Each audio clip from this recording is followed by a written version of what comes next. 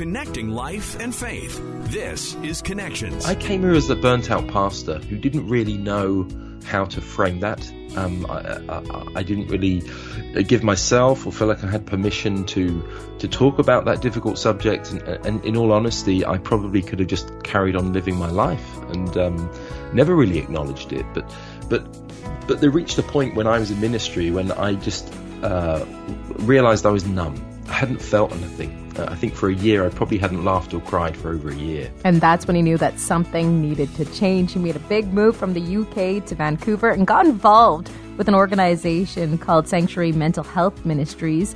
Today on Connections, he's going to share a little bit about this ministry, why it's so important to equip churches to support mental health, and I'll also share a little bit about his journey.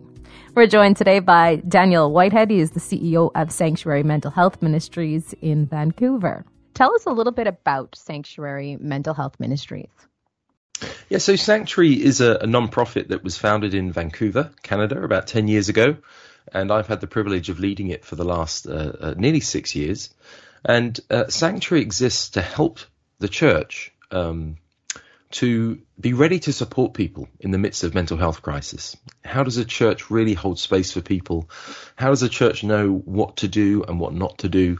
So Sanctuary exists as a ministry to practically equip the church to know how to support people, to be ready to support people in crisis, and to be a safe space, a sanctuary for people who are experiencing mental health challenges. You're from the UK. You mentioned that now you're living in Vancouver. What led you to this ministry and to get involved with this? Yeah, so I moved to Vancouver nearly 7 years ago. I came for a year and I stay for a lifetime, which is is surprisingly common. But no, I came here as a burnt-out pastor who didn't really know how to frame that. I didn't really give myself or feel like I had permission to talk about that difficult subject. And in all honesty, I probably could have just carried on living my life and never really acknowledged it. But there reached a point when I was in ministry when I just realized I was numb. I hadn't felt anything. I think for a year, I probably hadn't laughed or cried for over a year. And that caused me and my wife and then with our one child, we now have two, but we needed to change things. And so we moved to Vancouver for me to do some postgraduate study at Regent College in Vancouver. And that just led to this journey of finding this little organization that was looking for a new director. And so I applied and got the job, and kind of the rest is history. But my own journey at Sanctuary has been very much inspired by my experiences of being in pastoral ministry. And that's very interesting when you said you were a burnt out pastor. And when it comes to mental health, a lot of the time we hear that pastors don't talk about mental health, first of all, because they don't know how to approach it. Secondly, there's so much stigma surrounding it. What made you finally feel comfortable to talk about it and to get involved in this?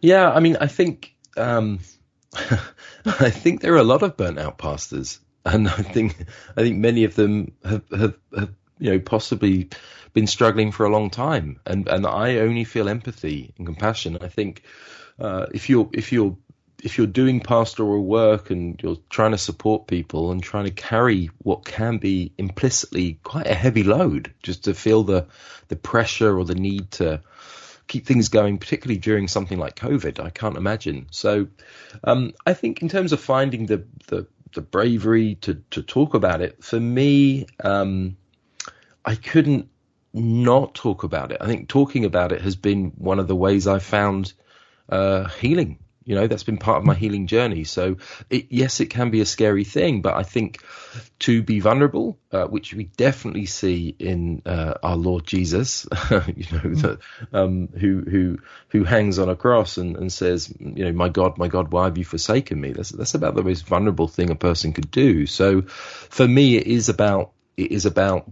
following Christ and seeking to embody the kind of leadership he models for us. Why is it so important now more than ever for pastors to be equipped to deal with mental health? Yeah, I think it's more important than ever because there's actually research, secular research that demonstrates this. But at a point of mental health crisis, many people ask the big questions and they turn to spirituality for answers. So I think we have to be ready to be able to give good answers. And actually, the answers we give can dictate whether a person's recovery journey, their healing journey, how quickly that takes place. And I just know, I know the church is called to be that safe place. And I know the church can do it. If the church is able to have the right conversations, to build the right framework and the right language, the church is so well placed to become famous for being the place that you turn to at a point of crisis. And so at Sanctuary, that is exactly why we exist. We create resources, including the Sanctuary course, our flagship resource, which is like a mental health alpha course. Anyone can use it. It's free, it's easy to use, and it helps churches have these conversations so they can become safer places. And I want to talk a little bit more about those resources. But first of all, why has it been so hard? And why have pastors not been equipped up until now? I think there are a lot of reasons. I mean, that is a really interesting question. It's probably a few podcasts worth of answers. But I think one of the main reasons is that often in our culture, implicitly, particularly in the West, we do tend to have a dualism between what is spiritual and what is physical. And the problem with the organ of the brain, when there's a problem with that, is the organ of the brain is the place where we make decisions, and it's the place where we can decide things. And I think it's kind of scary to think that this organ can in some ways affect our ability to enact our faith. So I think that's a really scary point. But the point I often make is the organ of the brain, we've learned more about it in the last 20 years than in the rest of human history. And we do, for whatever reason, have this stigma attached. If there's a problem with the organ of the brain, we don't have the same stigma attached to the other organs like the heart or, the liver or the kidneys. But the brain is one that's tricky for us because I think it's scary. I think it's scary to think that, wow, if my brain is affected, my faith will be affected. But I don't think that's true. I think when I read the pages of Scripture, when I read the Psalms of Lament, when I see Jesus in the Garden of Gethsemane, I see people really struggling in their mental health. And the fact that God includes these stories in the pages of Scripture invites us to bring who we are and our realness and our vulnerability and our pain. And God says, I will walk with you through it. And in the midst of that journey, people in the midst of crisis have a lot to teach the rest of us about what's happening and about the heart of God. So I think there's an opportunity for the church to listen well and to find a new way of holding space for people who are struggling. Break down that stigma. It is definitely the first place that most of the guests that we've chatted with that have dealt with mental health, first place they went to was church. But then there was this stigma and shame and guilt that they were surrounded by. Tell us a little bit more about this resource, the Sanctuary course, and why you decided to launch it and launch it for free. Yeah, well, we decided to launch it for free because our vision is big and we know that this is a big subject and we know that churches all over the world need to have these conversations. During COVID, we've had downloads in over 60 countries. Hundreds of thousands of people have been through this resource. And that's something, actually, as Canadians, I'm nearly a Canadian. I'm so close. I'm being sworn in any day now. But I'll say I'm a Canadian. We as Canadians can be very proud of the fact that this Canadian organization is impacting communities all over the world. I mean, the world needs more Canada, and they're getting it through Sanctuary. So we make it free, so it reduces all barriers to all churches everywhere, because not all churches can afford to pay, and it's much easier to make it free for everyone. And we just don't want barriers in the way. And why we did this was we really saw that this conversation needs to happen. And very often people will say things like, oh, mental health, I have an uncle who has depression, or, oh, I have a friend who lives with anxiety. But the mental health conversation actually involves every human being on the planet because we all have mental health. The question is our mental health currently flourishing or is it languishing? And what tools can we learn in order to help us navigate periods of languishing? And I would suggest collectively as a society in the last 2 years, we have all known periods of languishing. Some statistics I saw said 70% of people have said that during COVID, they've experienced mental health challenges, and I would suggest it's probably more than 70%. I think all of us on some level have been affected, seeing the news that we've seen and hearing these things. So the course is there to help all people hold this subject, frame it so that we're ready to offer support to each other, and we're ready to kind of offer support to ourselves when that point of crisis comes, because I've never met a human being that planned on being diagnosed with a mental illness. No one plans this, but sometimes it happens, and we need to be ready. And I know you've mentioned a few times that this resource is specifically for churches, but can other groups use this as well? Is it something that can be adapted to work with other small groups that are working alongside people with mental health challenges? Yeah, it absolutely can. Sanctuary's philosophy is our resources can be used by anyone, and every session it really looks at the subject from a clinical perspective, like a psychological perspective, and from a theological perspective, and from the perspective of lived experience. Now, our vision at Sanctuary is simply that when we talk about well-being or mental health flourishing, as Christians, we would say, well, that kind of includes God.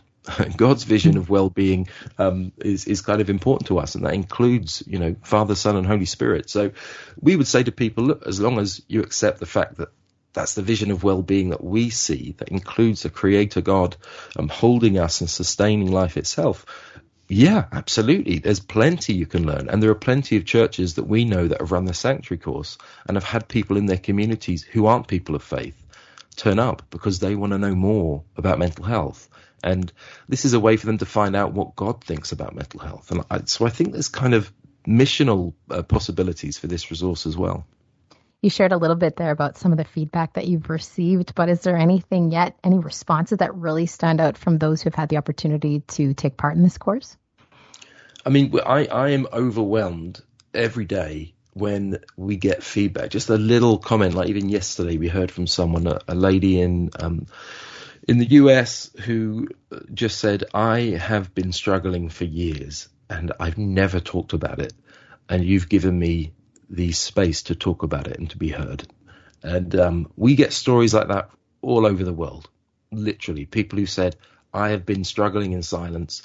And when I was given the chance to open up, others opened up. I found out the people I was not telling about my own challenges are going through the same challenges. So I think this is the thing. If you can pull back the veil, suddenly it opens a conversation. People can be open, and then community is built, and people can support each other, because that's a big part of recovering from these phases of mental health languishing, these times of mental health languishing, is to know you're not alone, and to know that there are people around you who understand and will support you. Another great thing about this course is that the people that you've involved in it, the contributors, are people who have actually lived with mental health challenges. That is so important when talking about this. Share a little bit more about that. Yeah, absolutely. So we strongly believe in the voice of lived experience at Sanctuary. We think more often than not, we need to be really good at listening. So yes, we are trying to break down the stigma by modeling essentially what it is to be a person of faith in the midst of a mental health challenge or a mental illness. So the course follows people's stories, people from different cultural backgrounds, different ethnic backgrounds, but all people of faith who have walked through various diagnoses. So it could be someone who's walking through schizophrenia, or someone who's walking through generalized anxiety disorder and depression, or someone with bipolar disorder. But we've captured a range of stories from a range of people to model what it is to carry this diagnoses in the midst of being a person of faith. And we believe that in itself is a really powerful remedy to remove the stigma.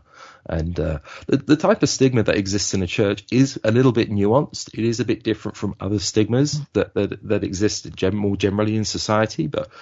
And it's often marked by this idea that many of us, again, particularly in Western churches, feel this implicit pressure to keep up appearances and to act as if everything is fine, and to follow this idea that, well, if I'm a Christian and I know Jesus, then I should be happy. And we live in that world of shoulds. I should be this, I should be that. And we deny what is really going on. And in denying it, I believe, we deny God the possibility to meet with us and help us recover and to strengthen our faith through that time. And that's because God has made us as relational beings. We need each other. We need to talk to each other. That is how God has made us. And he's placed us in communities, in the church, to offer vulnerable openness so that we can offer support and encouragement. And when we do that, that won't answer all the problems, but it will certainly answer the stigma problem. So, that's why we do it. Start that conversation, make that connection. From a burnt out pastor to the CEO of Sanctuary Mental Health Ministries, what's the biggest thing that you've taken away throughout this entire journey? Well, I think for me personally, I've taken a lot of things from it. I am just every day, I am so grateful to be leading this work because I can see that it is making a very real difference to people. And I love the church. And I really want to help the church to be a better reflection of the heart of Jesus, to be a better reflection of his kingdom. So I am overjoyed that I get to do this work. And I've learned a lot of things. Probably one of the main things I've learned is when God's behind something, it's very hard to stop it, because I think in spite of me, God has miraculously led this ministry, and we're going to keep going, and our vision is very big and broad, and I love that I get to say to churches and pastors, we believe in you, you've got this, and we're going to help you to do this. For those who want to learn more about the Sanctuary course, how can they go about doing that? Yeah, you can visit our website at sanctuarymentalhealth.org, or you can follow us on Facebook, Twitter, or Instagram. But there's other free resources on our website. Everything is free, and just go and explore and share it with others. Yeah, we'd love for you to do that. And for churches that want to get involved, like you said, this is something with the course, it's gone all around the world. For churches that want to get involved with Sanctuary Mental Health Ministries, how can they go about doing that, and where should they start? Yeah, so, I mean, if you want to get involved, I think you go to our website, download the course, have a look through it. We have a blog, we have podcasts, we have other resources, including a resource called Faith, Grief and COVID-19 to help communities process the effects of grief and loss during the last 2.5 years in the pandemic. So I would say just go and have a play. Go in, look at the resources, but generally we say to churches, if you don't know where to start with the course. It's 8 weeks long. You can run it in small groups. You can start with your leadership team if you want, but start with the course, and that will open up the conversation and help you to continue to build a ministry of support for mental health. And like you said, there's no better time than now with everything that went on over the past 2 years. Thank you so much for making time for us. Oh, no, it's my pleasure. Thank you for having me. And thank you so much for joining us today and for listening. Don't forget to subscribe. We'll talk to you again on Connections.